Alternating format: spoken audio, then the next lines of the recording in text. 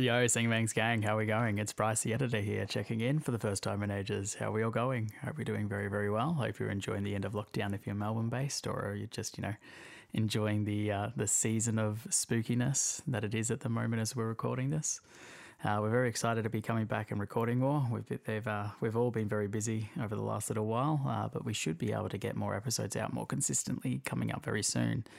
Just need to pop in for two warnings. First one is a spoiler warning for the hit show on Netflix, Squid Game, because of course that has to come up because that is everywhere at the moment. Nothing too heavy, but just keep in mind that they will be spoiling some aspects. The other one is more serious, as they do discuss natures of suicide in this episode. Viewer discretion is always advised. Yeah, I really hope you're all doing very, very well. We love you. Joel and I would like to acknowledge the traditional owners of the land upon which we stand, the Wurundjeri people and the Kurnai people respectively. We pay our respects to the elders past, present and emerging.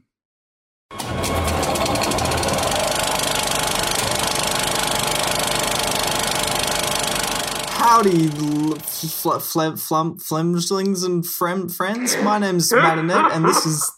We already got him. We got him already. This is the Cinemax podcast. I'm here with my best friends in the world, Joel Anderson. An alley full of marbles. That's right. Candles made of rambles. And... That's my candid style of chatter. Thigh-high boots covered in plaster splatter. Makeup full of sawdust. All right. I've been waiting for this tour bus. Hello. and returning guest. I hope you also have a serenade for us, Mr. Finian Griffin. I'm sorry. This guy sucks. I'm sorry. Off the stage. The stage. If I knew that Joel was going to come out and give us that bullshit, then I would have prepared something more than flumslings and friendos. I didn't realize I was supposed to prepare slam poetry for the pod. Yeah. Yeah. That's it. We keep you on your toes on this show. We're back. We've as you probably noticed, we haven't released an episode in a little hot second. But we're back. We're gonna do this one, and then we might do another one in a couple of weeks.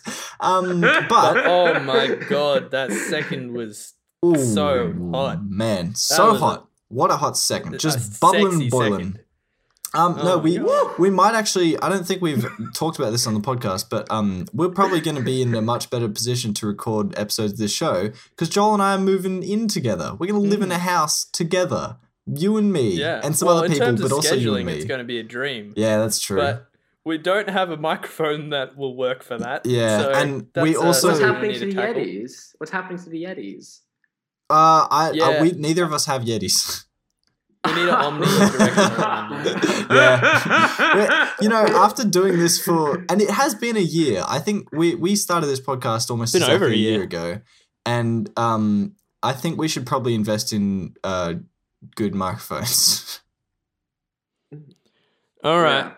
All right, end the show. Let's go buy microphones. All right. Let's wrap it up. Everyone can send digital money to our email at cinemangs@gmail.com. That's all. Close. Patreon. Yeah, we should start a Patreon and get like $1 a month. That'd be fucking sick, though. That'd be sick. But I don't like taking charity from losers. You know what I mean? Are you calling all of our listeners losers? I only like cool people money. Oh shit, man! Give him, oh, no. get him. I tried to say, fuck you guys. Fuck everyone. I tried to say get him, but I said give him. Give him. So give him that give stuff. Him the cool money. Recently, I went to the movies to see a famous film named Nitram. I'm so jealous. Nitram, directed by Justin Kurzel, Nice. premier Australian violent film director. Woo, we love Australia. Really becoming a hot favourite of mine. That's great. What else did he do? He did Ned Kelly: The True Story, that Stan original film. Yeah. Didn't watch that. He did Snowtown as well. Oh, that one. The other one that people didn't want to see. Yeah.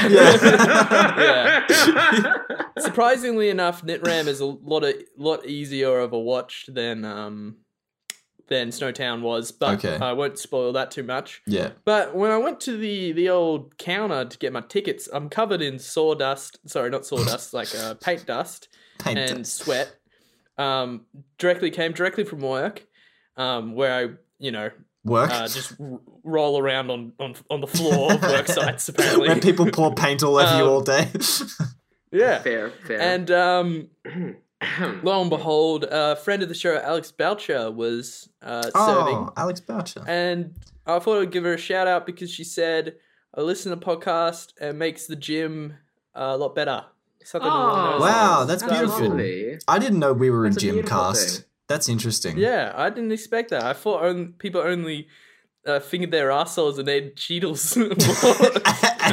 Ate Cheetos? Is that Don Cheadle snacks? Yeah, Don Cheadle. Perpetually in search of the Cinemang's G-spot. Yeah. Searching around up there. Jesus. This is far too graphic for our younger listeners. I'm sorry, Timothy. Timothy Chalamet, 7-year-old listening right now. I'm sorry, Tisha. All right, hot take section. What does everyone think of the new Wonka with Timmy Boy? Oh, man. I think he looks fly. He's so fucking He looks beautiful. very fly. God damn it. But it needs to be a movie where it's about Willy Wonka, being a colonialist, human stealing. Yeah, like a real like crazy pirate? weird dude. I want the human trafficking because Timothy's Willy so Wonka young film. compared to the Gene Wilder and the other portrayals. They are that getting we don't younger. Speak about. Yeah. Imagine Definitely. a film about like Timothy Chalamet going to Oompa Loompa Land and just like Yeah. installing Oh, God. churches of That's candy. what I want it to be. Yeah. I think it would be good. Teaching them the religion of candy. It's like if they Yeah. don't sing, they're exiled. It's like you fucking missed your beat. You know what, boys? Oh I my think God. Mr. Timothy Chalamet with this one, I think he's bringing back top hats. Yeah, I think the top Oh. hats are back in because of the Chalamet and the May. And Yeah. Do you I, guys in think- fact, I preemptively bought about 600 to 800 top hats. You can find them at mattstophats.com. Bring back Timothy Chalamet. Trying to sell back I your way. bought Two- about That's- 6,000 bottom hats, which you can find in the gutter. Shit. You one-up me, man. I worked so Nah, hard on yeah. I worked so hard on that joke, and you just fucking pulled the rug out from under me. So And Yeah. under me, it was a bottom hat. it's funny because there's all this Dune has come out in America, but it hasn't yet hit screens in Australia. Really, because most of our cinemas are shut down, at least where y'all live, Yeah, in the Melbourne area. yeah. But The big city. Yeah, don't give away my address. so I keep seeing Finn lives promo at for. Don't at me like that. Finn lives I at keep Flinders Street seeing Station. I keep seeing promo for Dune along, on my Instagram feed, and then I'll see promo for Wonka Yeah. or like those Oh, leaked photos. That's And so man. now I imagine the pictures as him dressed as Willy Wonka in the desert with like a feed Riding tube attached to his sand nose. worms and shit. Wow. Like this is going to be a very overheat interesting super body horror.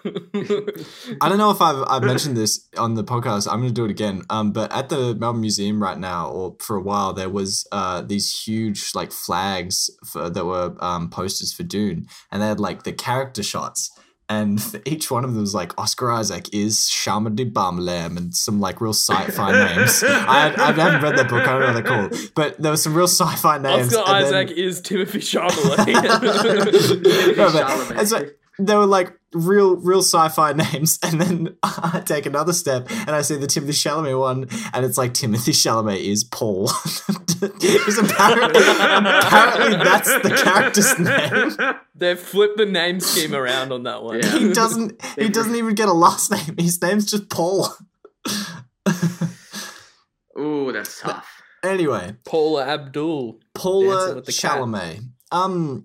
Yeah. Speaking of Timothy All right, Chalamet, on to the film. do you think he would be good in the hit 1970-something movie Blue Collar? No. I think No, he's he'd be too much so- of a snot-nosed he'd be brat so for- bad for- in this Yeah. film. He's That'd way be too a sensitive. Yeah, Yeah. it'd be a terrible casting choice. Yeah. All right, that's all the discussion of That's all the commentary we have Blue on Collar. this film. Yeah, that's the Good only night. thing we have. No, Griffin, you did it All right. again. You brought us a Harvey Keitel movie. You done it again. Yeah, You fucking fucking I'm thinking of Harvey Keitel fan. I'm thinking that every time I come on this pod, I just want to bring another Harvey Keitel picture. I'm I just okay want with to that. bring I want to bring the hard-hitting Keitel facts. I think Harvey Keitel might be he's our a bit most younger in this film. He is, yeah. I think he might be our most recurring actor on this podcast. Not that he's been on the podcast, but we did. Wait. We did him in. That can't be true. No. Bear with me. All right, he was in Monkey Trouble or whatever that one was called. Holy shit, he was in Monkey Trouble, and then he was the gypsy pirate man. And then he's in this one, and he's also a Bad Lieutenant, and that's 3 times. Wow. And I think that's a lot. Wow. Surely we've had Bill Murray 3 times. We had him in both Wes Anderson movies, and nothing else. I think. Oh, well, you guys did Fantastic Mr. Fox and Life Aquatic. Yeah. I think surely there's another repeat actor somewhere. No, I'm calling it right here. No one research it. I'm calling it. Nobody look it up. Oh no. Well, actually, I think that you might be actually right, and that's very concerning. Yeah. Dude, I love Keitel. There's nothing to be concerned about. He's a really good actor, but I just want to give another actor more props. One that's like less of an insane sketchy person. Guy. Yeah. I don't know about you guys, but I associate Harvey Keitel and will forever associate him with his character in Bad Lieutenant. Like this movie, I kept seeing him on screen being like, when's he going to do some bad shit? When's he going to be like, when's he just going to do something awful? Yeah. Like, when am I going to see his beautiful dongler penis? Sorry. His beautiful drug dealer. Yeah. No, nothing else about Harvey Keitel's penis, though he does do drugs and you almost see his dick in this movie. Griffin, you brought us this movie. I'm allowed to think things are beautiful. Shut up! Griffin, you brought us this movie. When did you first see it? Why do you like it? I actually bought it the move. Shut up, that was Joel. me. He's a guest. I actually did this. Yeah, what? This is Joel. Oh, shit. But it's what the hell are you doing here? So, like a week or so ago, Finn and I had a very great conversation when I was down at the old beach town, and we had a little chat about the works of one Paul Schrader. Yes. And he told me a lot of interesting tidbits that I thought would be good for the show. And this is a movie that I've been wanting to watch for a while because it stars Richard Pryor in a more serious role than he normally was in. And also, I don't know, it's just a great premise and I don't know. I guess I like that whole gritty working world Americana union sort of thing. Yeah. In my movies. So I was like, this seems cool, and I know it was on your watch list as well, Matthew. Yeah. So it's been kicking around on our watch whiffs. Matt, how did you first hear about this wristwatches? film? I don't know, man. My watch list is fucking longer than a criminal's rap sheet, and I don't know how everything gets on there. Just sometimes. And that criminal is Harvey Keitel. Criminal is Harvey Keitel. No, I don't know. I might have. One of you might have mentioned it to me before, or maybe I think it was fucking me. Potentially.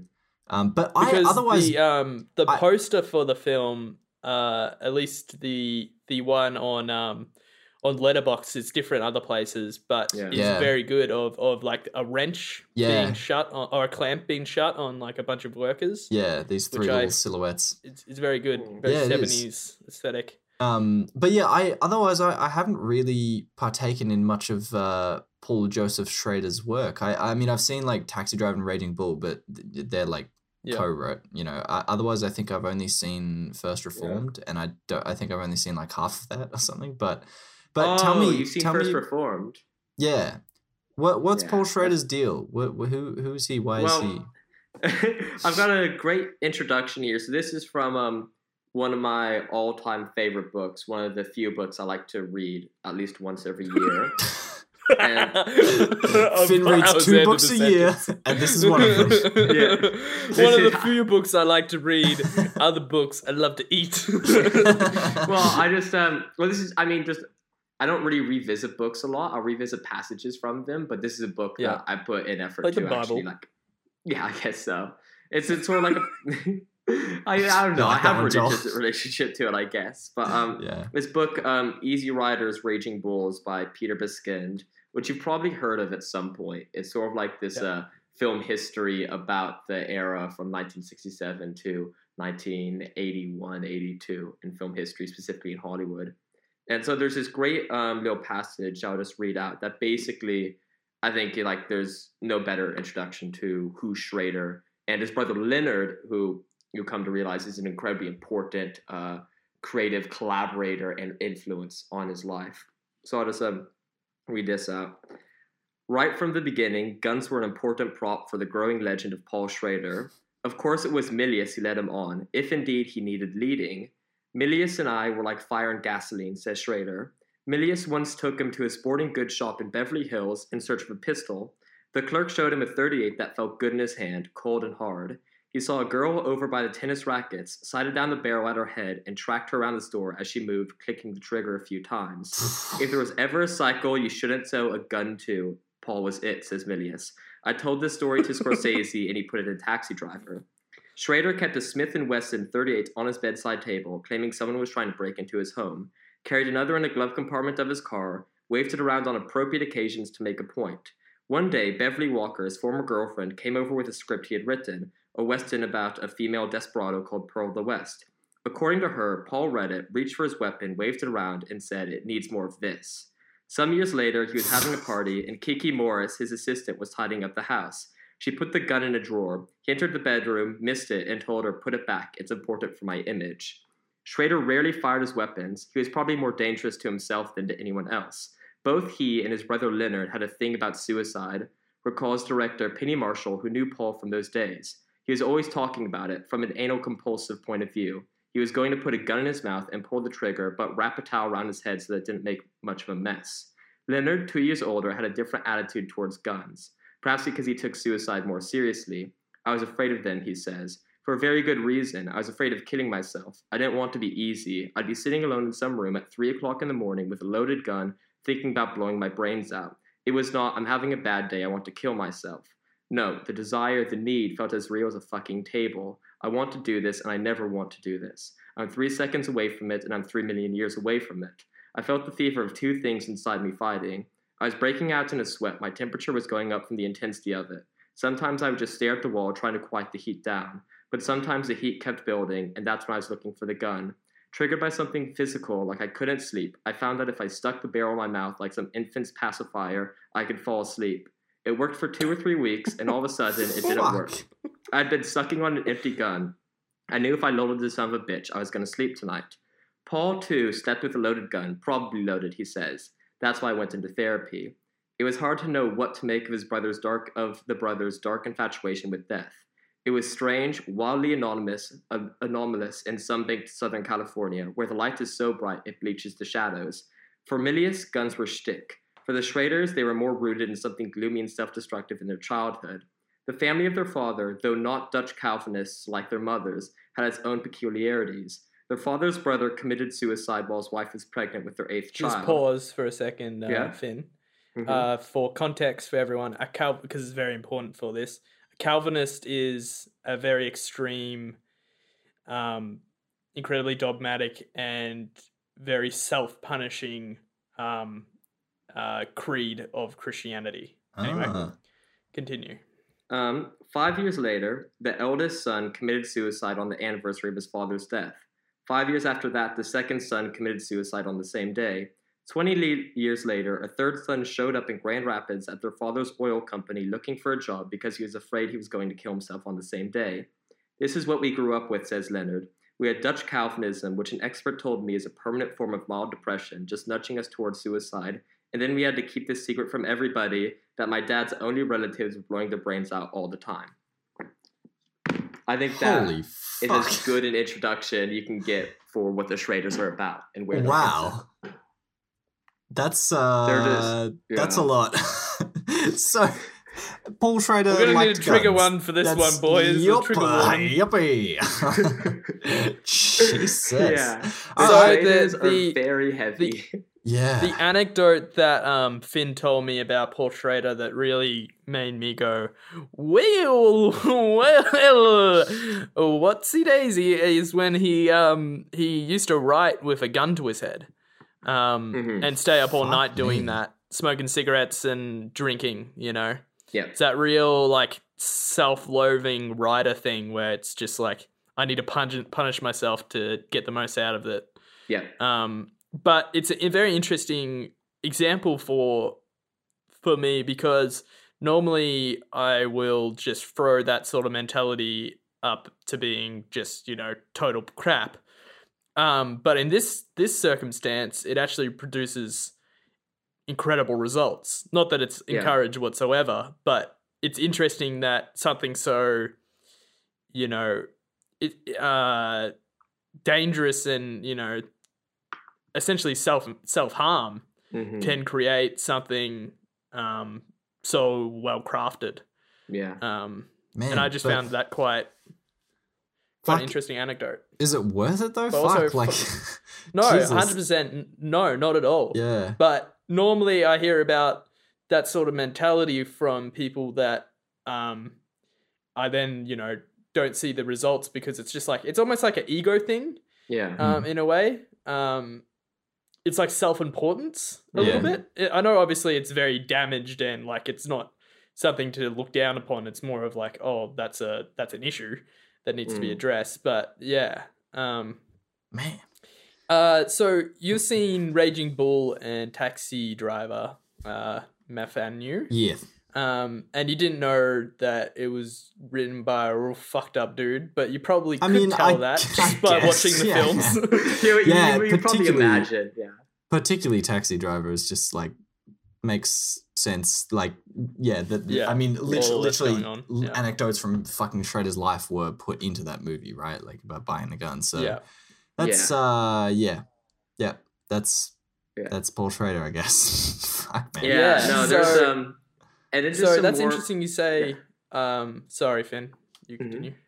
Oh, just some more context about during this period in Hollywood, which I think is one of the most incredibly fascinating periods in film history. As you look at 1978 to 1983, like this 5-year stretch, and it's the death of the 70s, the death of the auteur, and you also have the rise of the blockbuster, the rise of the producer, and all these different films like Spielberg and Lucas are starting to rise up. Though Spielberg sort of hits a road bump with 1941 and so on. And during this period, what defines most of the decisions in Hollywood, and it has to be understood, is that cocaine is the biggest force in Hollywood at this time. Like Schrader. Funny because I said that as a joke, but that's the real point you were getting to. Schrader was doing an ounce of coke a week, which is pretty normal. Hell, man. And he was given coke at this time. He was actually given it first on this set by an assistant, Harold Schneider, who gave it this little vial to him, being like, "Oh, you need to you'll write better. You'll work harder if you just take this." And also something that has to be understood about this set is Pryor was lapsing from coke addiction, then flew right back into it because this set was incredibly tense. Harvey Keitel, Richard Pryor, and Yaphet Kotto got into physical fights. Really? Well, they couldn't shoot. There's not a lot of close-ups in the film because they couldn't shoot them. Because if Schrader ever took a shot of one actor and the other actor wasn't in it, the other actor would just leave the set and go home. So everything had to include all the actors in it, basically. And he also was constantly worried that because basically he would call cut and the actors would just start fighting each other.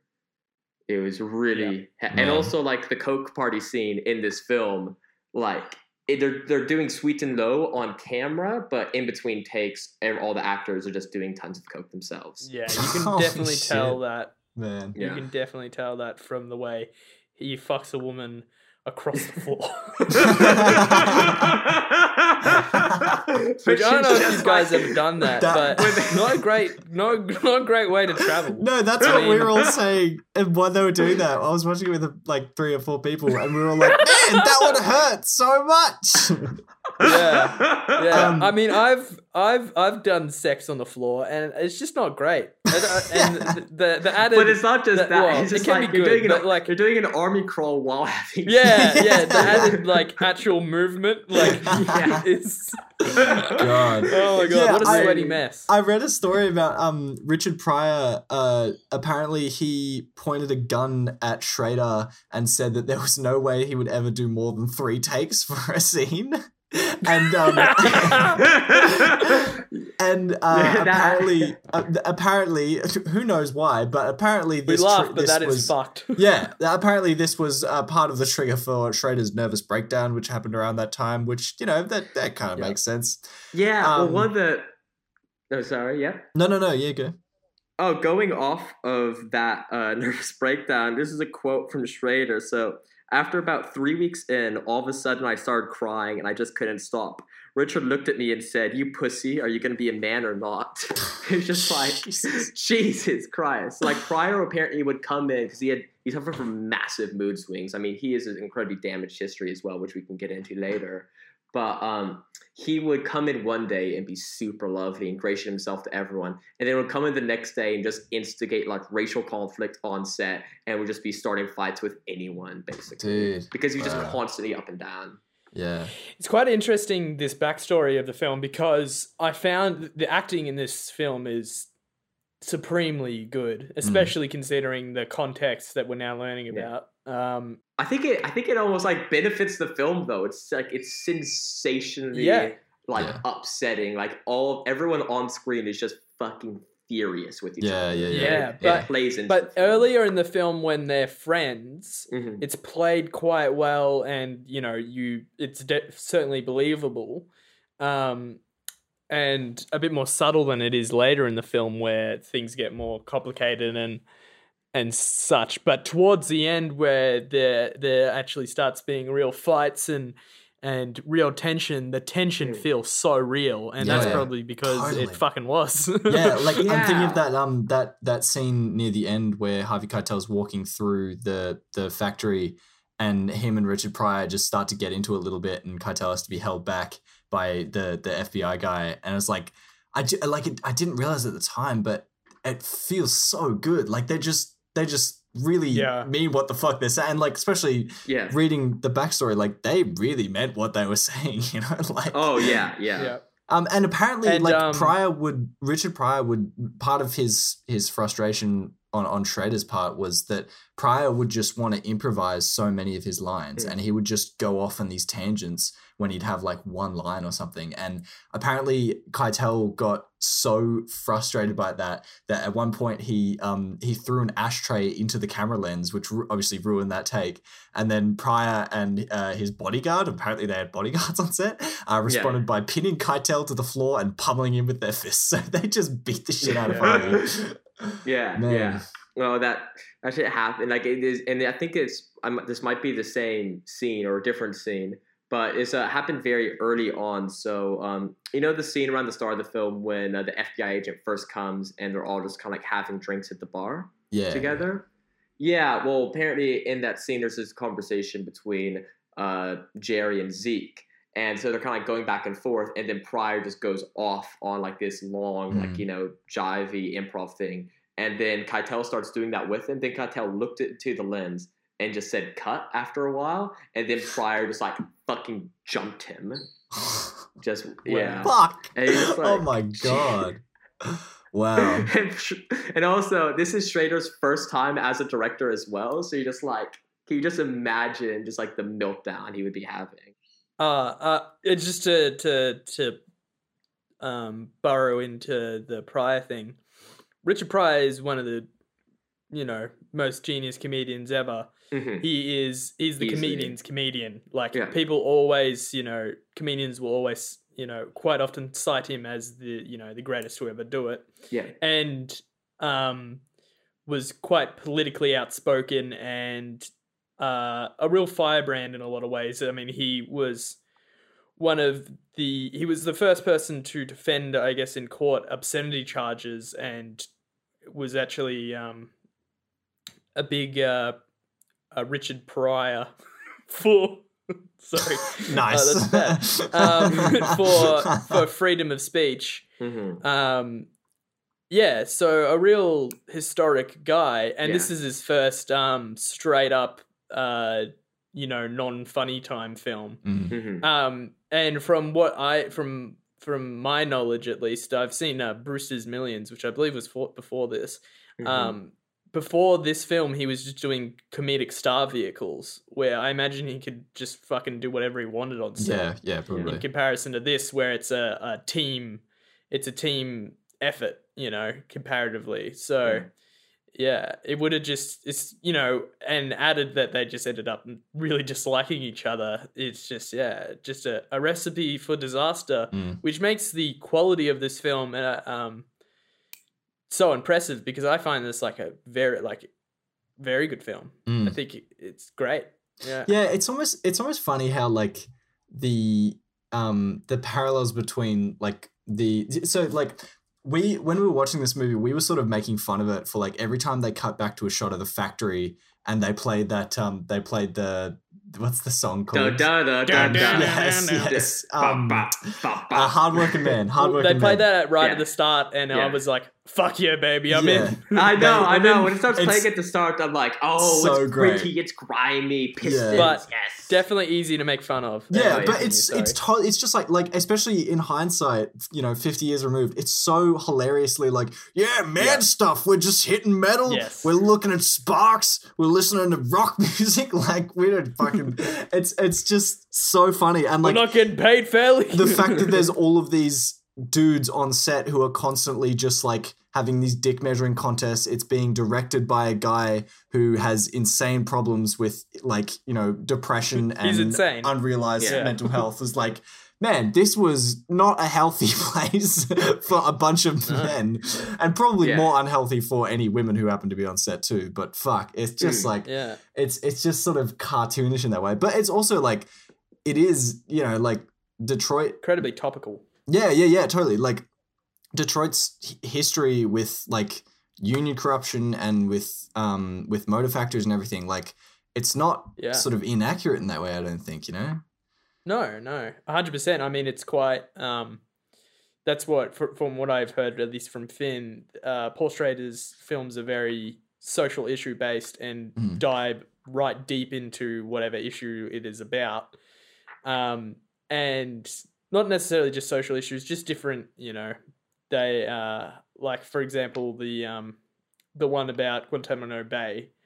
The most recent one, The Card Counter, which it's not really about Guantanamo Bay, but it implements a lot of those elements within it. Yeah. That's it explores those themes. Oh, it's got Oscar Isaac, that issue. Willem Dafoe.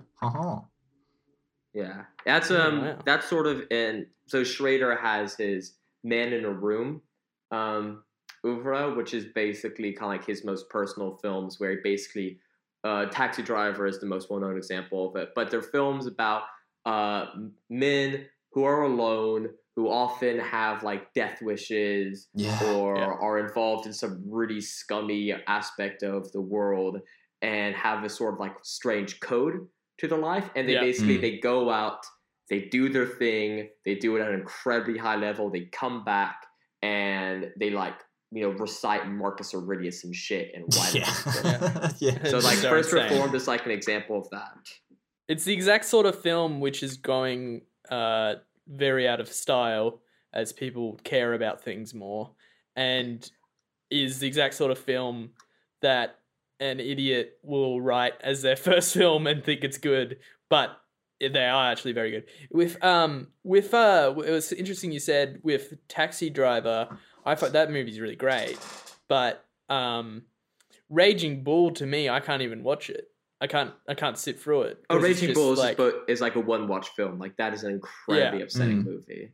Yeah. Yeah. It's like, okay, let me just watch like incredibly graphic depictions of domestic abuse for like 2.5 hours. Yeah. Yeah. And just men being just horrible. Sorry.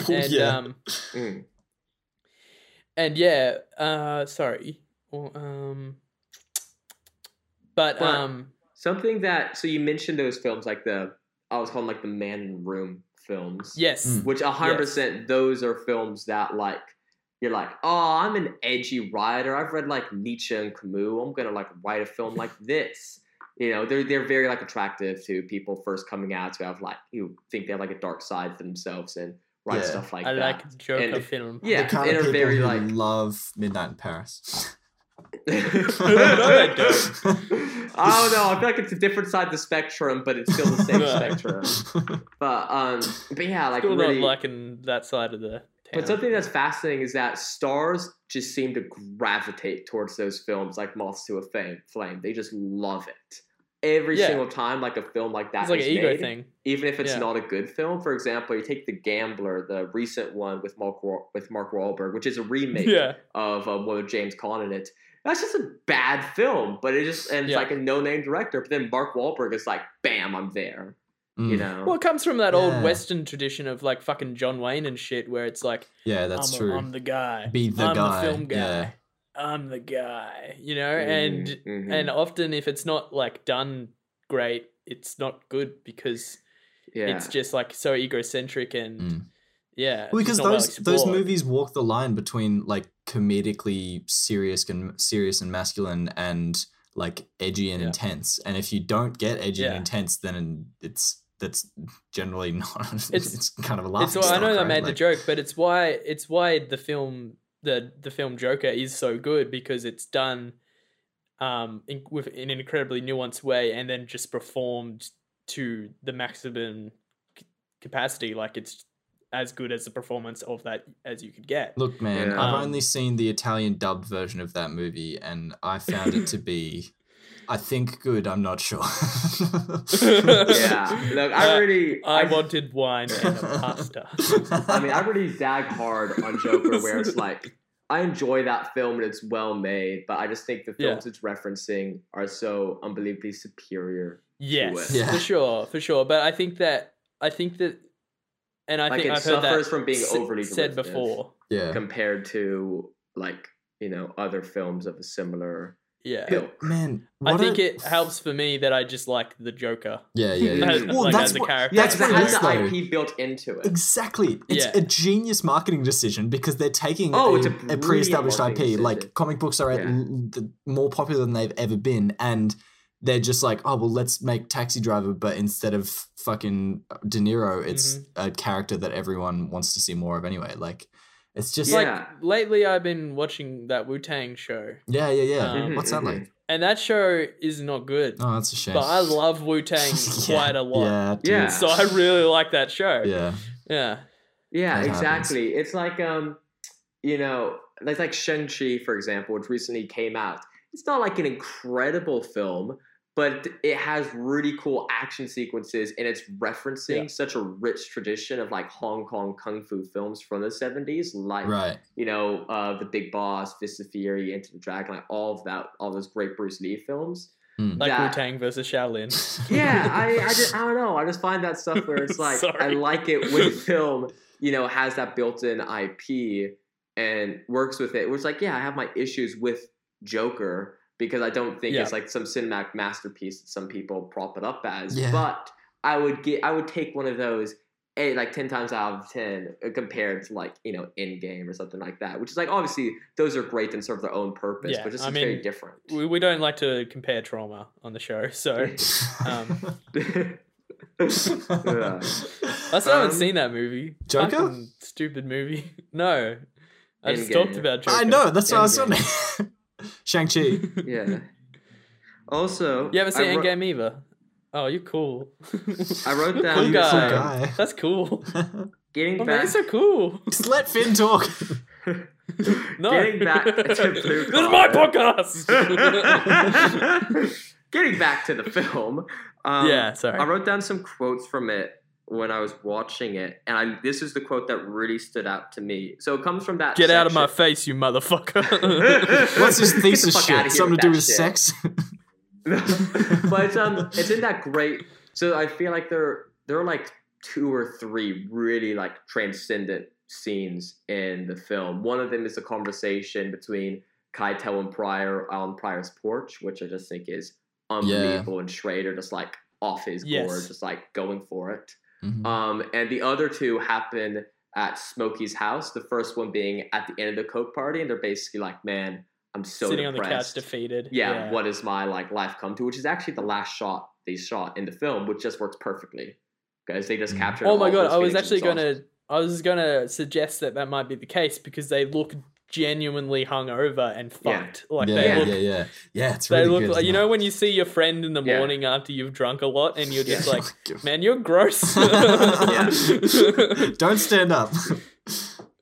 Yeah, go have a shower. Yeah, 100%. It's like it genuinely portrays that feeling of like what it actually feels like to have had a massive night or be suffering from a terrible come down, and like all of a sudden like all of like your anxiety, depression, everything just comes out, and you just sort of like muttering and kind of like dealing with like, oh wow, like everything is bad and really bad. Yeah. But the next scene is where the quote comes from, and it's when Zeke has just got the ledger and is now showing it to them and being like, hey, there are these illegal loans. They're having this argument about whether they use it to blackmail them or whether they use it to fight the union, which is just a fascinating debate in and of itself. It's like, do I put myself forward or do I put like the community forward? And they both, you know, just like the debate that ensues is really interesting. But Smokey, who just has some fucking killer lines in the film, has this great retort when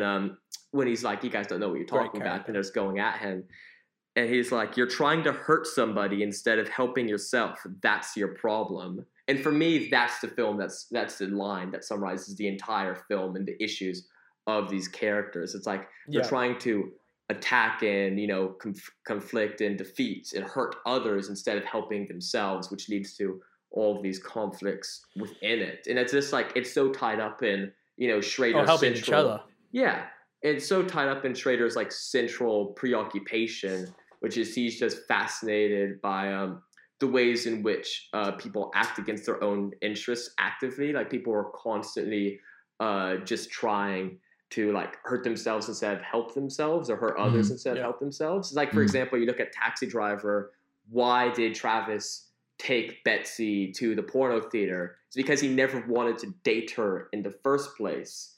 He just wanted to bring her down to his level. He just wanted like to crush this icon. He's an asshole. Well, he just wanted to crush his icon, this ideal that she represents. Yeah. Because I feel like that's where like masculinity and depression really mix, where you're like, well, everything sucks for me, and then you have this like this, you know, this competition built into you where you're like, oh well, if I'm sad, everyone else has to be sad too. And also like I can't, you know, be upfront about my sadness because I'm just gonna meet. I feel the same way. It's shit. Or like you're not even gonna get really any you know, articulate response that is helpful in any way. Well, it's like you're totally unable to be vulnerable with people because you're almost unaware of your own like sadness or depression because it's so just like covered and just like beaten down and hidden away from like your conscious brain. Yeah. You know, just through everything you do. Like you just can't even acknowledge that you're not feeling well. I have a surprising parallel.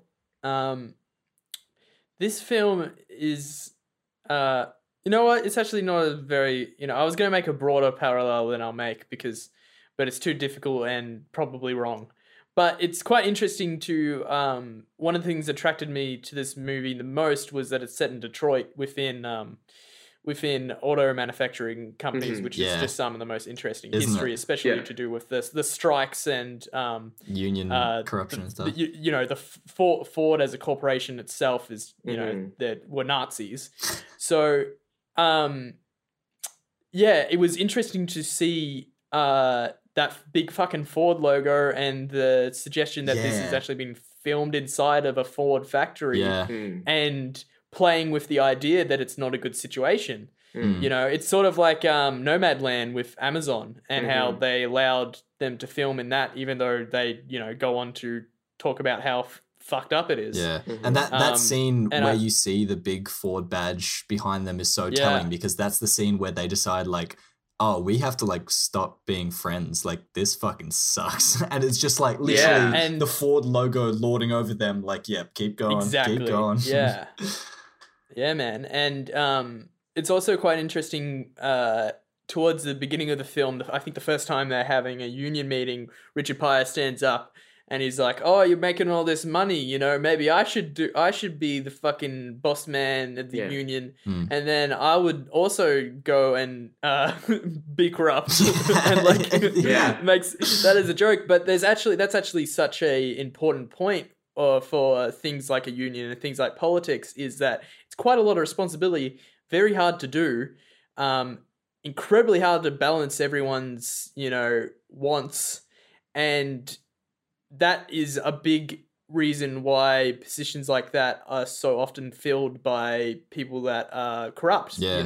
Because it attracts it's hard to find someone to do that position and be completely altruistic for good. Be righteous about that. That just reminds me of like. It's like a being a police person, you know. It breeds that shitty arsehole, you know. Just 100% reminds me of just like a couple of things that, you know, one, that scene is literally just Pryor just doing stand up, which is fantastic. I love that like Schrader just steps back and lets Pryor just cook. He's just up there and he's just doing a stand-up when he gets on a roll too. Like he's just fucking electric. Like I love it. Like when the union rep tries to deflect him, he's like, "No, I'll catch that size." He's just like, that whole hand movement and everything is so good. And also, it's almost like he's waiting for people to laugh, even though they're sitting there being paid to not really laugh. Or like, I love the way in the bowling scene when Pryor is trying to tell Keitel about the ledger, and then he has to get up and bowl. And he's just, I love the way like he like kind of tilts his head and is like, "Coming at ya," and it just like gets up. I don't know. I just always like every time I rewatch this film, I'm like, it's so good. Yeah. But also within that scene, this is just something that I just have to like have about for a moment. It's like Schrader is such an unbelievably good fucking screenwriter.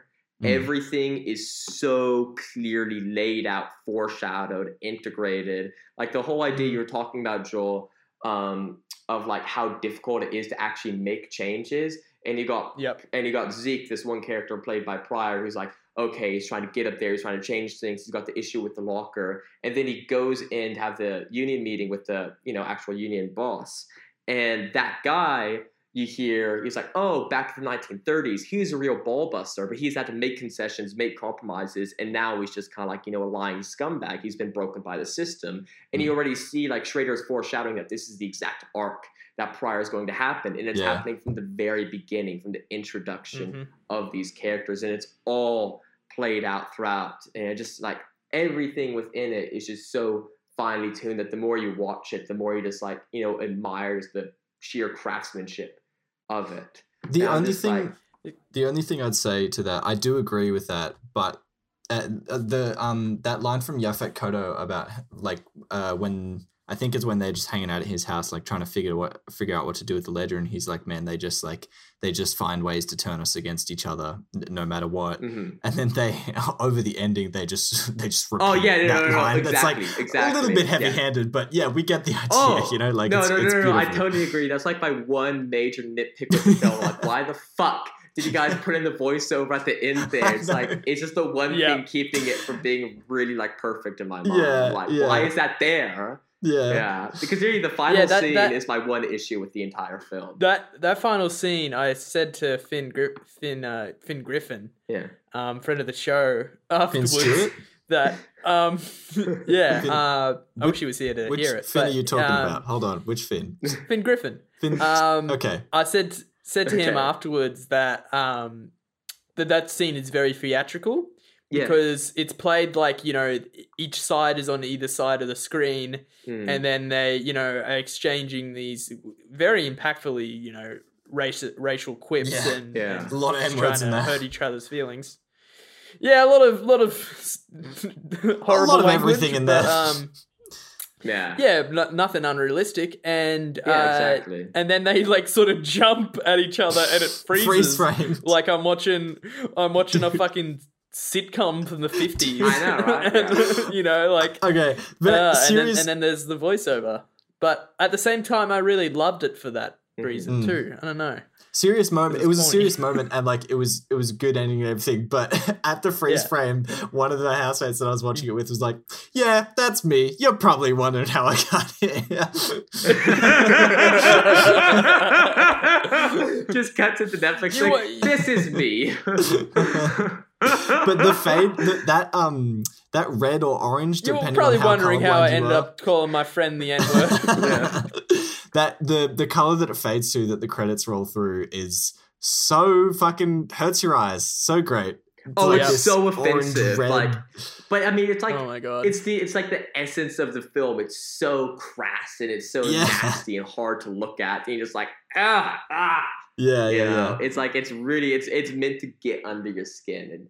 And something else that I really love, the scene where Yaphet Kotto is at the bar, realizes that these two people from the union are going to go over to kind of like jump Keitel's wife. And then he goes there and beats them up. But I love particularly because the way Schrader films violence is exceptional. It's nothing like Tarantino. It doesn't glamorize it at all. Yeah. It is super stark and just kind of nasty and gross and just like upsetting. Yeah. That's when we had that conversation that I've mentioned a few times on the podcast, sort of drew me to want to go and watch more films, because I find that actually frustrating in all these Hollywood films where violence is, glorified and made, and also lacks the impact that it could have, which then affects the film quality overall, in my opinion. Yeah. Because a slap in a film a lot of the time is just like so inconsequential, but inconsequential. But if you ever see someone actually get slapped in real life, you're like, holy shit, whoa, oh my God. Like, you get like sort of petrified for a second. Like, yeah, and films where you can actually, put that weight behind it, it's incredibly effective and makes for, in my opinion, a very good film. Because violence in films is almost always treated as ecstasy. It's the release of tension. It's the climax. It's the it's that feeling of and like so an art form as well, which I there's something too, like kung fu, old kung fu films and fight choreography, even in new newer action films like superhero films. There's definitely an art to that, and that is almost a separate thing. But it's not necessarily, but it's not, I would say it's not a good thing really overall, because it just means that violence is... Because I feel like violence in superhero films is just sort of like this numbing thing. Like it's totally. It's like violence and like video games. But every now and again I'll watch a Doctor Strange and there'll be a fight scene with magic going on or something, and I'm like, wow, this is really cool. This is like quite artful. But because at that point it's enjoyable to watch. It's about the method of violence. It's like in something like Doctor Strange, it's like, oh, it's entertaining because they're like flipping the world around and shit. But in like fucking Captain America and whatever, where they just punch and kick each other, it's like, okay, well, this is not a Tarantino movie and not an Asian kung fu movie, so it's not that entertaining when you kick and punch each other for a while. Like, exactly. Depending on how it's done, though, because sometimes it can be very creative. Like, you got a film like The Man from U.N.C.L.E., for example. The fight scenes in that movie, I'm not really a big fight scene guy, unless it's quite realistic. But in that movie, they're quite enjoyable to watch because they're so over the top. Yeah, and artful. Yeah, because it's like it's just Guy Ritchie just doing his thing, He's like totally, just like going for it. Yeah, exactly. And I just that was just something that I always was very attracted to with Schrader's work, because I think he really understands the use of violence in cinema as ecstasy, like something he talks about in his interviews. And by the way, definitely check out his interviews, just because he is unbelievably intelligent despite being like seriously mentally deranged. He has fantastic insights, and his screenwriting lectures are like bar none the best I've ever listened to.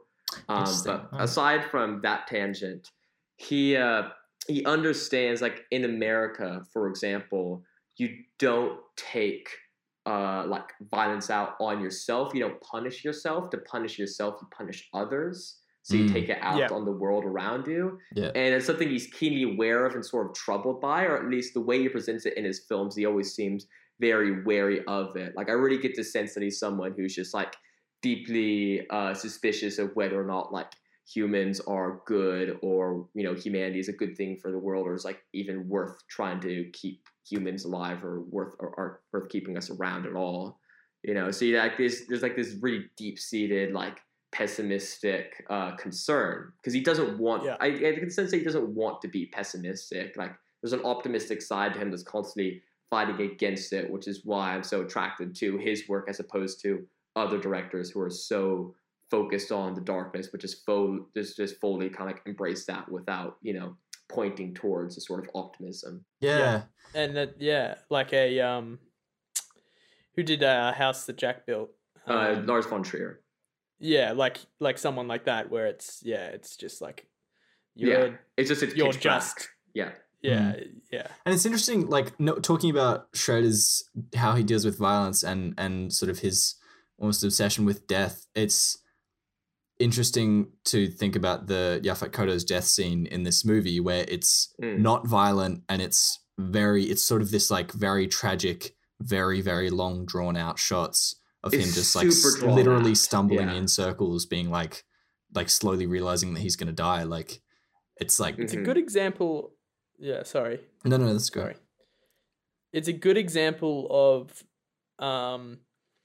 often it's a hard thing to do in movies where you give the audience the information that the characters on screen don't have.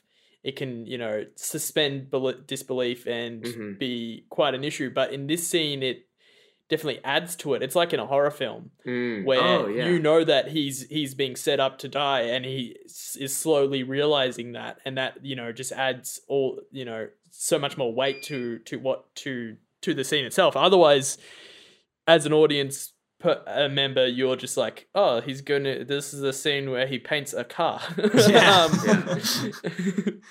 Which I would have liked to watch, but not many people would. Back to that glamorizing violence thing.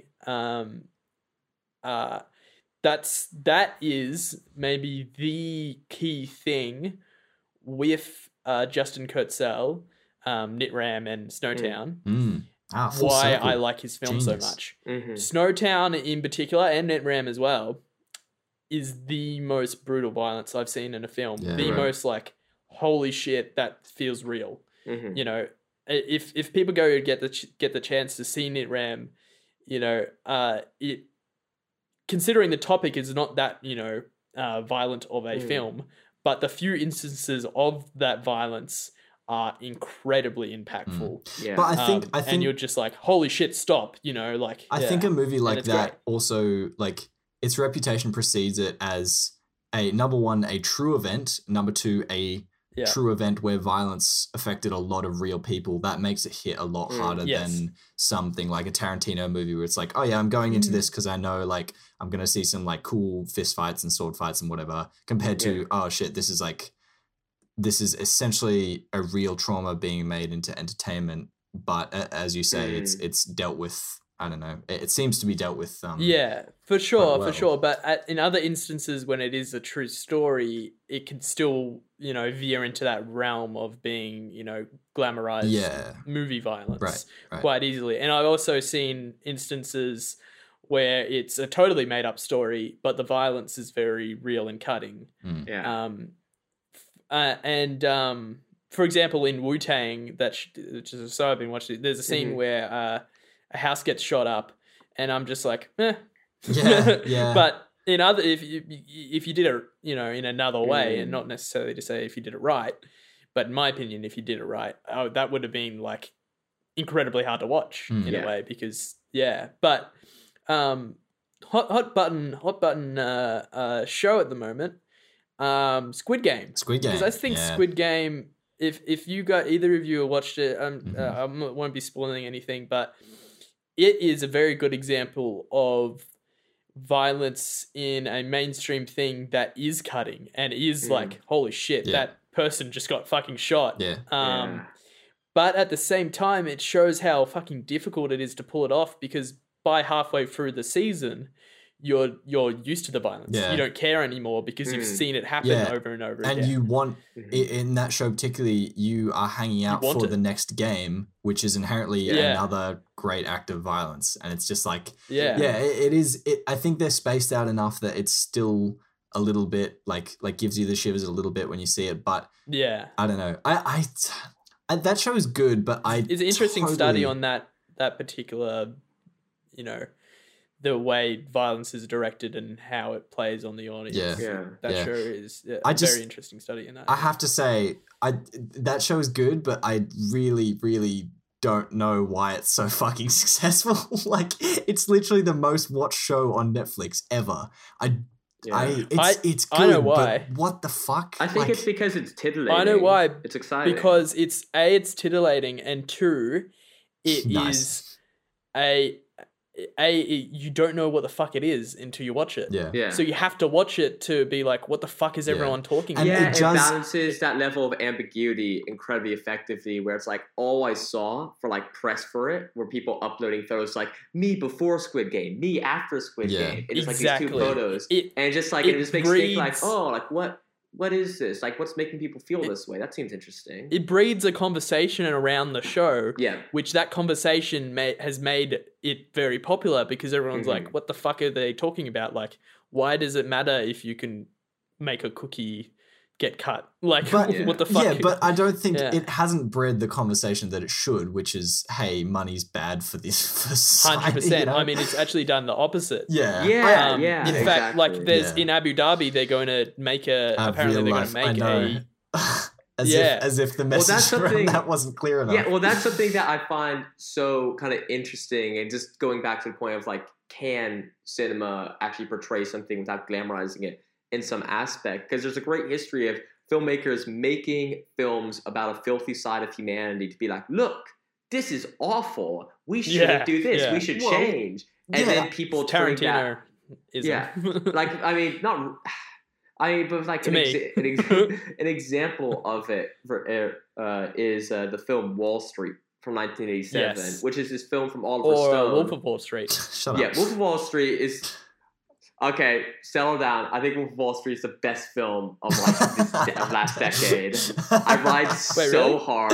Do you really? No, I'm not even joking. God. No, I've watched that film like 20 times. I ride so hard. Yeah, 100%, and that's fine. You know, it's a good movie, but it is 100% of this film is about why this is bad. Yeah. But the audience takes it not as popular because fuck yeah, they threw a midget. That's awesome. And the final shot of it is literally looking back at the audience and being like, "You watched this. Think about yourself. Why are you watching this?" Yeah, but it doesn't work, unfortunately, to a larger audience. I think that's more of an inherent issue with the form of cinema, though, and the way in our relationship to it. To talk about like what you mentioned, Griffin, about like, can cinema portray something without making it entertaining? Like, we had this conversation surrounding Come and See when we watched that about war films, because like, I mean, as we said there, like, you can't make I mean, it's basically impossible to make a film that really depicts the brutality and horror of war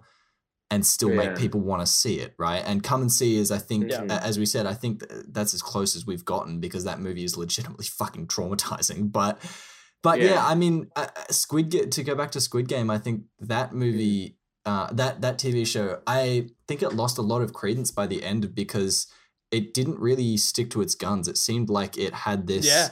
It seemed like it had this grand idea of hammering home this message of, you know, these people's conquest for riches absolutely, literally ended their lives in most cases and destroyed their lives, the ones who got out.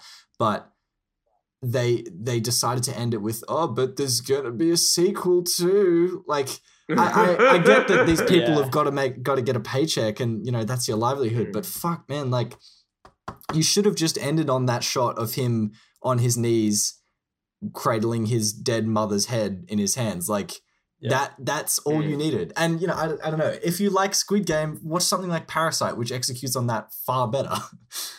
Oh yeah, exactly. Yeah. Or the film that it's semi based on, As the God's Will. Finn. Yeah. Right. Okay. And also with Squid Game, to finish that up, I think that's a good show, to the point where at certain times in the show when I was watching it, those most impactful times during the actual games, I was saying to my brother who I was watching with it, I was like, fuck, this is really good. This is like excellent. I'm so glad that this got made. Yeah. And then by the end of it, I was like, meh. Yeah. I think that was sort of shit. I agree. Because a big part of that is a big thing in making horror movies is not showing the monster. Yeah. And in Squid Game, they show the monster, which is the billionaire characters, way too much, and it fucking ruins the show. All of those fucking white actors in that scene, those scenes are just so horrible. Like, they're written really badly. I think the lines are delivered ridiculously. The writing in particular is so shit for them. Yeah. And the acting is also not great, but they're working with such shit writing, man. Like, oh my God. I mean, it's a very, like, it's, you know, goes both ways, and it's hypocritical to even say, but it's like, obviously, Western films and media often do a poor job of portraying people in the East. But people in the East also do a terrible job of portraying people in the West. It's like, their characters are cartoonishly rich white people, so they wrote them as cartoonishly rich white people. Like, as someone who's like a huge fan of like manga and anime, every time an American character shows up, it's like they're just like a douchebag who loves money and loves women and just hates everyone. And you're just like, wow, this is what you think. Which in a way I kind of like that that's the case, but it definitely doesn't work for like good writing. Like I've almost never seen like an American in like an anime show actually be like somewhat like nice, decent human. They're always just like terrible scum of the earth. Yeah. To go back to the conversation about is something that is inherently, is film because it's inherently meant to entertain, good for discussing serious topics. I guess that's probably worded that. That's best, okay. We know where you're going. We got the quite point. Interesting with particularly horror film, right? Because horror film is... The goal of most horror films is to make you uncomfortable, which there's not much entertainment out there that is the point of it, you know? No, but there is. I mean, I guess it's how you define entertainment. But like part of that, the attraction of horror movies is, I think I heard someone describe it once as the same sort of thing that attracts people to roller coasters, where it just gives you that's exactly. I was literally going to say the same thing. As I said that, I realized it wasn't right. But it is interesting within the context of film, the divide that it creates. Yeah. Because there's so many people that are like, that I know that are like, you know, I fucking love horror films. I like being scared. It's a great time. And then there's people, you know, maybe like someone on the show named Matt, who's like, well, I don't like doing that very often, which is so fair, because it's strange to have your entertainment be a negative experience. In a way, it's almost Schrader-esque of like self-punishment. Yeah, punishes it. Totally. Yeah. I mean, it reminds me of... But it feels so good. It reminds me of this the Richard Avedon quote, who... If people don't know... Dan Avidan from Game Grumps. Richard Avedon, one of the most famous fashion photographers, portrait photographers of all time. Anyways, just because I think it relates. He says, it's shocking to me that some people would think a work of art shouldn't be disturbing, invasive. Of course it should be disturbing. It should provoke thoughts, feelings. If it wasn't occasionally disturbing, it would be a failure. And I just... And I totally agree with that, but it also is like... That doesn't mean that I think everyone should be seeking stuff like that out. It's like, okay, if that's what you're interested in, then go for it. And I also think it shouldn't be on artists to be like, oh, I made this really disturbing thing and people aren't responding to it. It's like, oh, well, too fucking bad. Didn't respond to the moment. Like, people weren't interested in it. Yeah. You know? Yeah, it's like to go back to Justin Kurzel and his oeuvre of film. He's gotten a lot of backlash for making movies about the things that he's made movies about, which I disagree with, because I think that they are very important stories to tell because they are so fucked up. But at the same time, I listened to this ABC interview with him where that was brought up, and he was like, well, I understand it. I mean, this is a confronting thing. People are going to be confronted, and I'm totally okay with that, and I understand that. And yeah, it's a difficult situation to be in, to want to make something that explores a darker subject, but then to, you know, face the the backlash that leads to, you know. But it's a very worthy pursuit, in my opinion. Oh, I think it's very worthy indeed. It's just like, I obviously, yes. Yes, let me smoke my pipe. Yeah, so I'm smoking. Indubitably wood. Indubitably so. Nice, dude. That's good character work. Fuck, I've totally lost my point. It was something about Schrader and fractured masculinity. Nah. That doesn't exist. No, what? Okay, yeah, no, okay, it's back. What attracted me to it's like that work is great and all, but also it's like I veer more towards like Matt's taste as far as I really struggle to watch horror films most of the time, and like for me going through and watching a lot more of like Schrader's oeuvre has been. Like sort of the analogy I put is like it's sort of like playing fucked up limbo where I'm seeing like how much I'm willing to disturb myself before I just like no I can't. Yeah. And it's just like and sort of like pushing those waters just to try different experiences because there are a lot of films in his oeuvre that I definitely am like okay people this is not for everyone, not everyone should watch this. I'm glad it exists, but let's just leave it at that. But I think there are films where it's like when it gets to his best work, like American Gigolo, like Blue Collar, like Taxi Driver, where they thumb the line just eloquently enough that they can address these incredibly dark sides of humanity and yet still be entertaining and accessible to people to where they're films to where it's like I can basically suggest them to anyone on the street and be like, you should watch this. Like, this is good and I think you'll enjoy it, Obviously, I guess that to me comes down to the story that you want to tell. Unfortunately, it's if you're telling a story that is strictly about something like a mass murder, for example. To have a scene where someone is playing PlayStation with their friend and having a great time, while it's actually very important to have some scenes that are like that to show the duality, it will take away from the overall effect of the film I agree itself, because and the story that you're trying to tell. Yeah, because if you look at something like this, like Blue Collar, it literally ends on a shot of these two guys who started the movie as best friends in completely opposite positions and they're fucking going at each other, and that's full stop. That is story told. But fucking go back to Squid Game. And at the end, they're like, oh, but there's a little glimmer of hope. Maybe humanity isn't bad after all. And it's like, okay, well, what are you trying to say? Like, do you agree with your own story or do you not? It's like the screenwriters reneging on the promise they've made to you. It's like, okay, we promised you this sort of message, this sort of story. And then at the end, they're like, oh, wait, but our producers said us to do this. Yeah, and you're like, no. Yeah. It's so, you tell the story while you're telling the story. Like, you don't wait until the end to be like, but this is the real story. And this was the message the whole time. Yeah. So, that message is meant to be weaved into the entire thing, not like, which is why, this is random, but it's one of the reasons why, M. Night Shyamalan films are pretty shit. Hell yeah. because twist endings are just such bullshit. Who cares? A story that's built on like a twist, not built on the story itself. Like doesn't really have anything to say.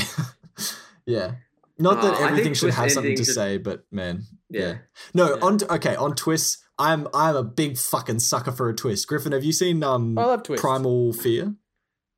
Primal Fear. No, I've heard. Is that the one from the 90s? Yeah, dude. It's Edward Norton is like he's like a 17, 18-year-old kid. Wait. Yes. I know the one you're talking about. That movie is fantastic. It is so great. It's like up there with Usual Suspects twist.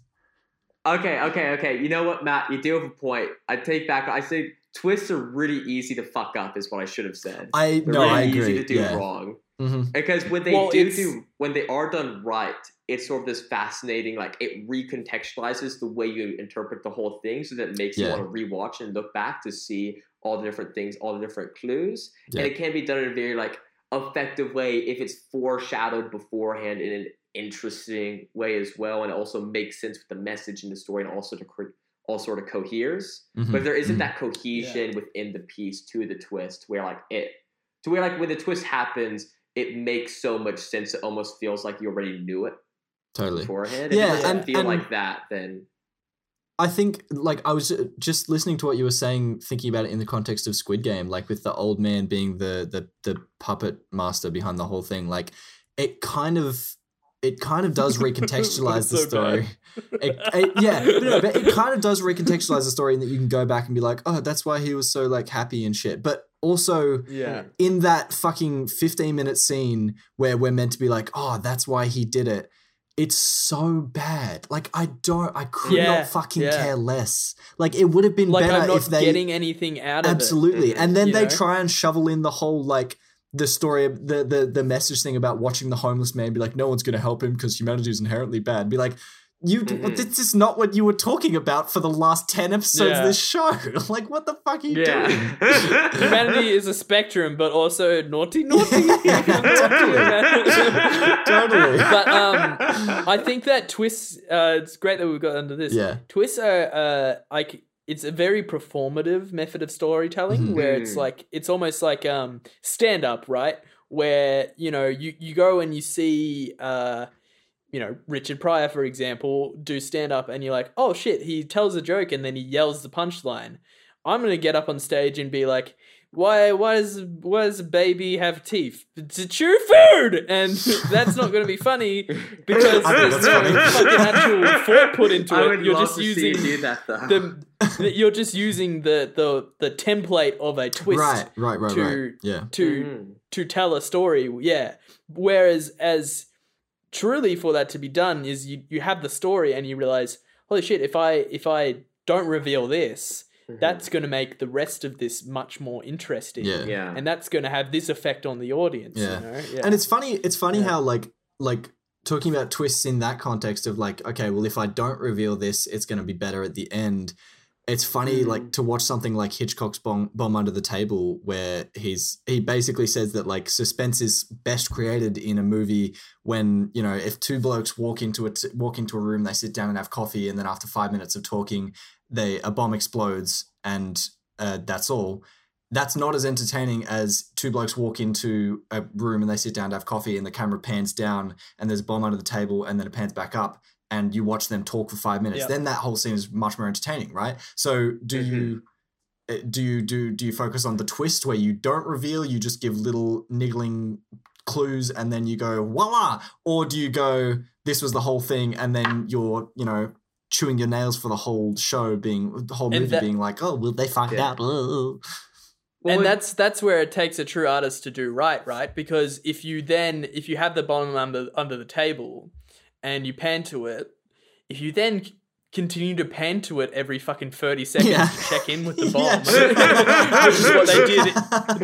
Can you imagine? It's like what they did in like fucking tilting down to look at this bomb. Yeah. No, that's which is what they've done in Squid Game. Yeah, like it reminds me of the greatest screener of all time, Billy Wilder's like one of his famous tenets, which is let the audience put one and one together. They'll they'll just like love you forever for it. And that's something that he does so perfectly. It's not about just withholding information from the audience. It's about giving them the tools to gain the information themselves. Instead of just like explaining it to them. Instead of having someone just expose that at you and be like, look, this is the deal. This is the thing. It's like, no, let the audience figure it out. Yeah, because and I think that's the issue with a lot of blockbuster film is that you are making it for an audience that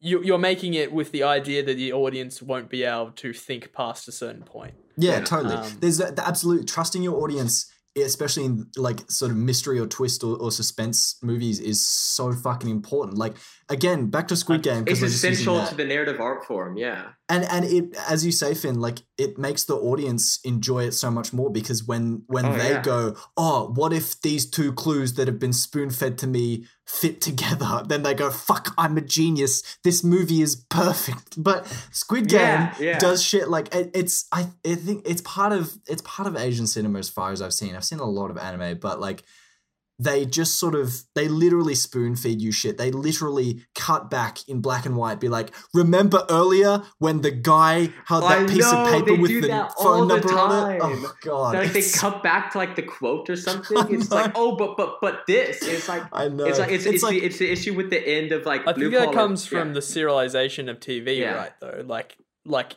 you go to work in the morning, you come home and watch your favorite episode of the Brady Bunch, and then you go to sleep, and then you do the same thing the next day. But you know, Marsha's hair has been lit on fire in the last episode, but television, and they're just like, hey, a reminder that Marsha's hair was lit on fire. That's why she's bald. But look, I can understand like 20-30 years ago, but now everyone is just binging. No, exactly. TV shows still being in episodic form is just like, it's just sort of a nod to a medium that once existed. These are just long movies that people watch in, you know, I'll watch like 5 episodes this night, like becoming the same thing now. Yeah, it's like any system, right? That the lag of the old world way of doing things is always so fucking frustrating. But what, like, that's also.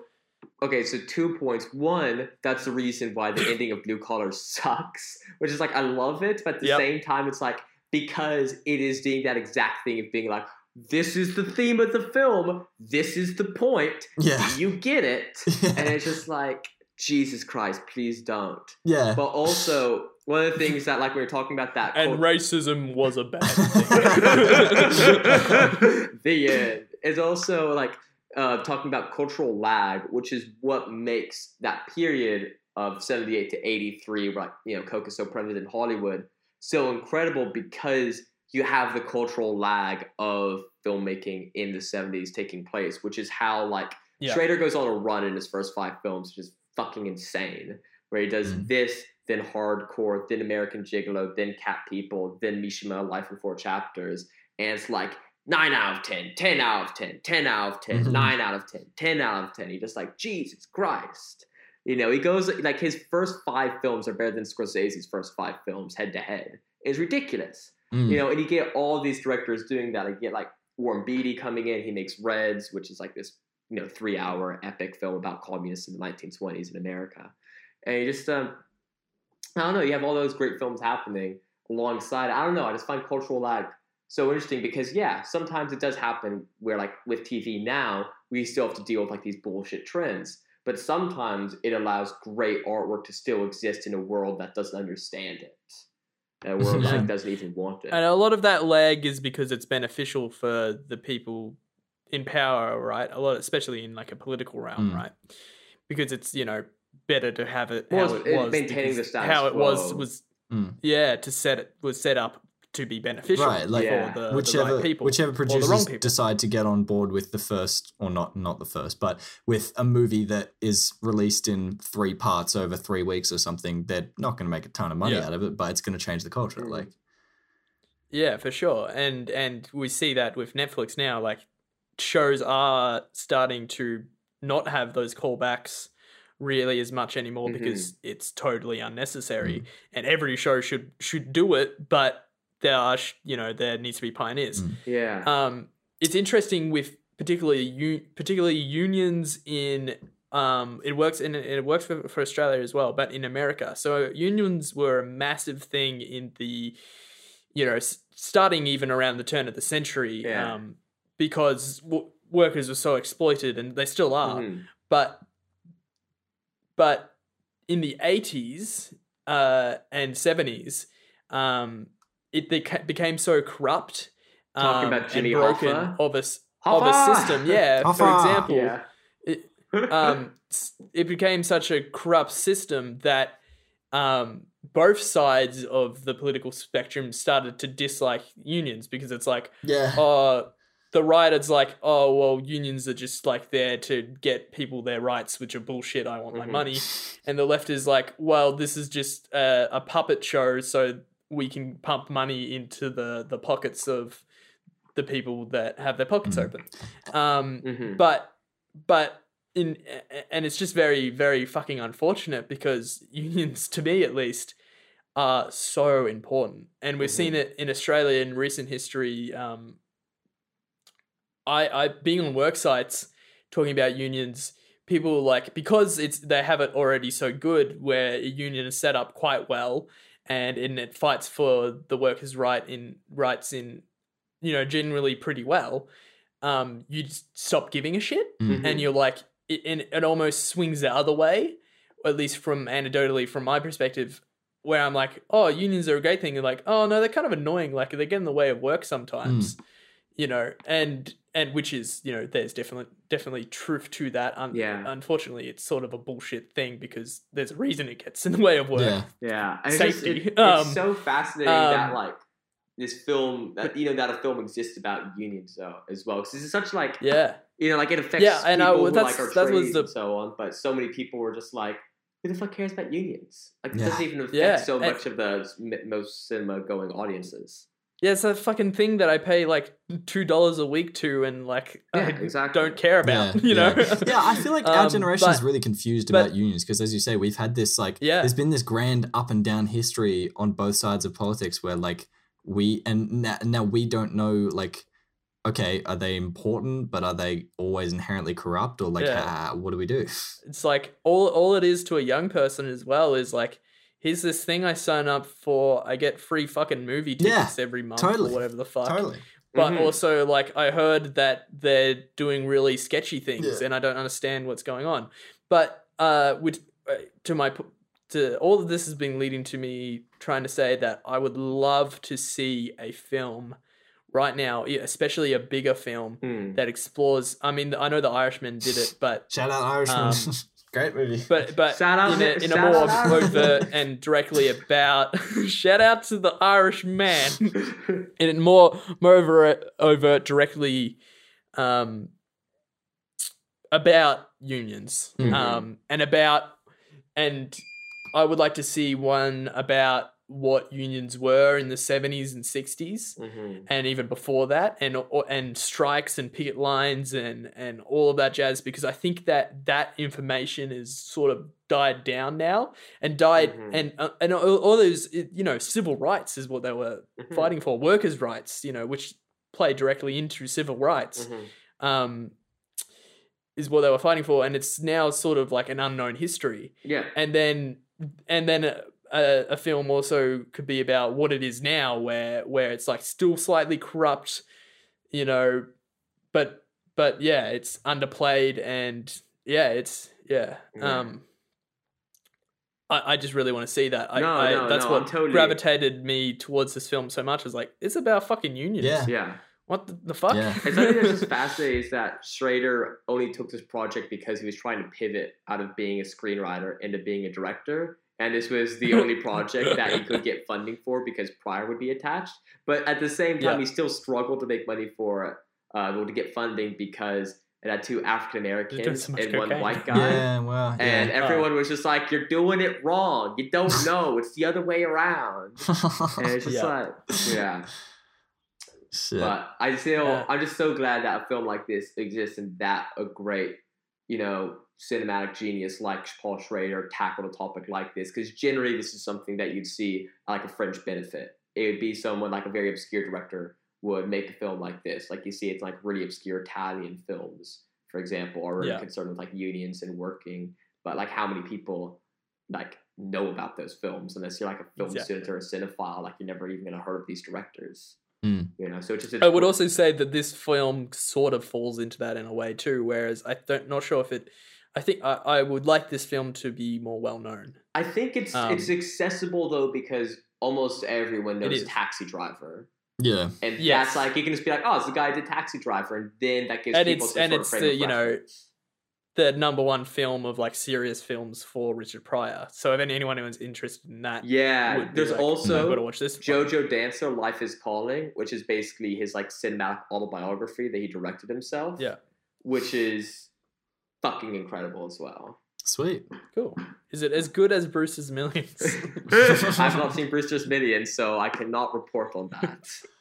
All right. Have you seen a bad film? Yes. All right, boys. Well, it's not that. It's okay. Before we wrap up, boys. Do you guys have any recommendations? Anything interesting you've been reading, watching, playing recently? Oh, I just I just watched this new documentary that came out this year by Todd Haynes called The Velvet Underground, which is about the band with the same name. And it was unbelievable, fascinating, so much just like stock footage. It's like this incredible portrayal of that time period. And also just relearning about the Velvet Underground, which is a band that I only knew because like narcissistic, artistic douches like me used to listen to them back in high school. So that's my only frame of reference. So actually like, you know, seeing a really fantastic documentary about it. So I definitely advise that to anyone. All right, beautiful. I recently heard some. It was actually the one of the members of TISM. If you guys know who that is. Yeah, TISM are fucking great. Oh, that's awesome. I went to work the other day after learning about TISM. And I went to my boss. I was like, "Hey, let's put some TISM on and get to some fucking painting some shit." and he was just bust up laughing because he hadn't even heard that.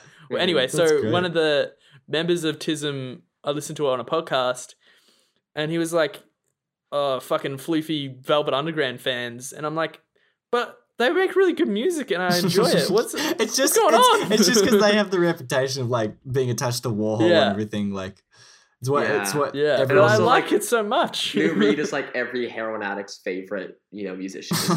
Yeah.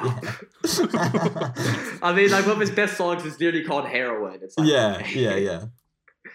And I, in terms of media I've been watching, I've been, you know, watching some horror film here and there because it's the spooky season. Yeah, it is spooky season. Spooky October. I just wanted to, I know I've spoken about it in length, but I just wanted to recommend people Justin Kurzel's like directly be like, hey, you should watch these films. Did you know, guys? Did you know? Here we go. That Justin Kurzel directed the Assassin's Creed. Oh, fuck what? Yeah. That movie was don't watch that one. That was don't watch that one. That sounds like a Cinemax episode. That movie movie was bad for a plane movie. That was fucking hot street trash. I can't believe you turned that film on. On a plane. I was on a plane and I turned it off because I hated it so much. I was on a plane. I had literally nothing else to do, and I was like, I don't want to watch this movie. You could have removed your fingernails. Anyway, so yeah, True History of the Kelly Gang, pretty good. He's got a movie, Macbeth, which I haven't seen yet, but I assume is in the same sort of lane as the Kelly Gang one. But particularly Snowtown and Nitram, I can't recommend enough. I think it's just brilliant. Great. And he works with the same writer for both of those. I can't remember their name. Okay, nice. But yeah. I just recently got around to watching Argo for the first time. That movie is great. It's a little bit Ben Affleck-y, like sucking his own dick. Like there's literally a shot goes off. Have you seen The Town by him as well? I love The Town. No, I haven't. He did that a couple years before, but it's just like Ben Affleck is low-key really good director. He is. He is. Yeah. There's just like there's a shot of him, like the shot opens on him just putting a shirt on in the mirror, and you just see his fucking ripped abs, and like it's completely unrelated to the rest of the scene. And I'm just sitting there thinking like, man, he just really just said to the set, he's like, all right, now I'm gonna put on a shirt and look real sexy, and then you guys look at it. Also, slightly controversial Ben Affleck facts, which I just love to throw out. One, the sidekick in Gone Girl is fantastic and Ben Affleck at his best. Definitely. But also, did you guys know that for Gone Girl, because you guys did an episode on it, but actually, when they were trying to find someone for the mistress role, Ben Affleck was like, I know someone, and put Emily Ratajkowski forward. Yes, dude, should play the role, knowing straight up that they're gonna have sex scenes. I'm like, that is such a fucking insane big baller move from Mr. Affleck. Oh God, yeah. We have a different definition of baller. Yeah, I wouldn't say baller. I would say like predatory, but you know. You're right. Yeah, but I have also been playing a game called Subnautica Below Zero, which is just like super great ocean exploration game. It's really fun, man. Fucking awesome game. So great, so colorful.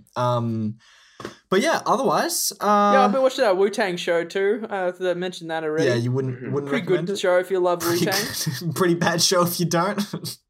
Yeah, and another thing I've been watching, which is this is a sort of a sideways recommendation, but is in my opinion very fucking funny and good, is a little show, Australian show made in Melbourne by a bunch of comedians and people called Gamey Game. Yes, it's a show about video games. It's a panel show, but there is two people on it that have just this incredible banter who are Naomi fucking what's her name? Fuck! Isn't it Naomi? No. I've forgotten her name. It's Naomi. It's Mark Bernard. I don't even want to classify her as this because she's so much more. No, it's all right. Just scrap it. She's good. Naomi and Ben Russell, who I think is my favorite, local comedian on podcast, on screen, comedian from Australia. It just makes me laugh so fucking hard. And it's such a good show because I have such a casual relationship with video games. I quite enjoy video games, but I don't play them too often, especially because I just, don't find that many video games that I get right into, especially, enough to complete them.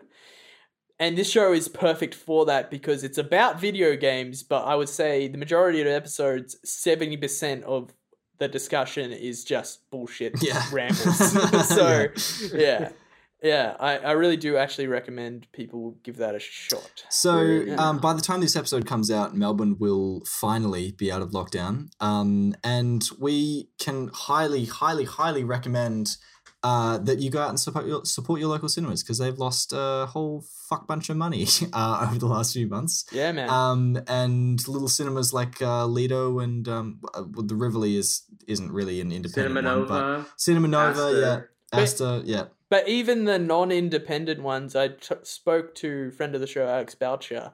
Even the non-independent ones are struggling because it's just so Jam long Factory, that they've been out of commission. Please do not let streaming become the future of cinema. Go out and buy some tickets, buy some Choc Tops. And otherwise you talk can shit about your local Squid Game. Yeah, that's right. You can email the show at cinemangs@gmail.com.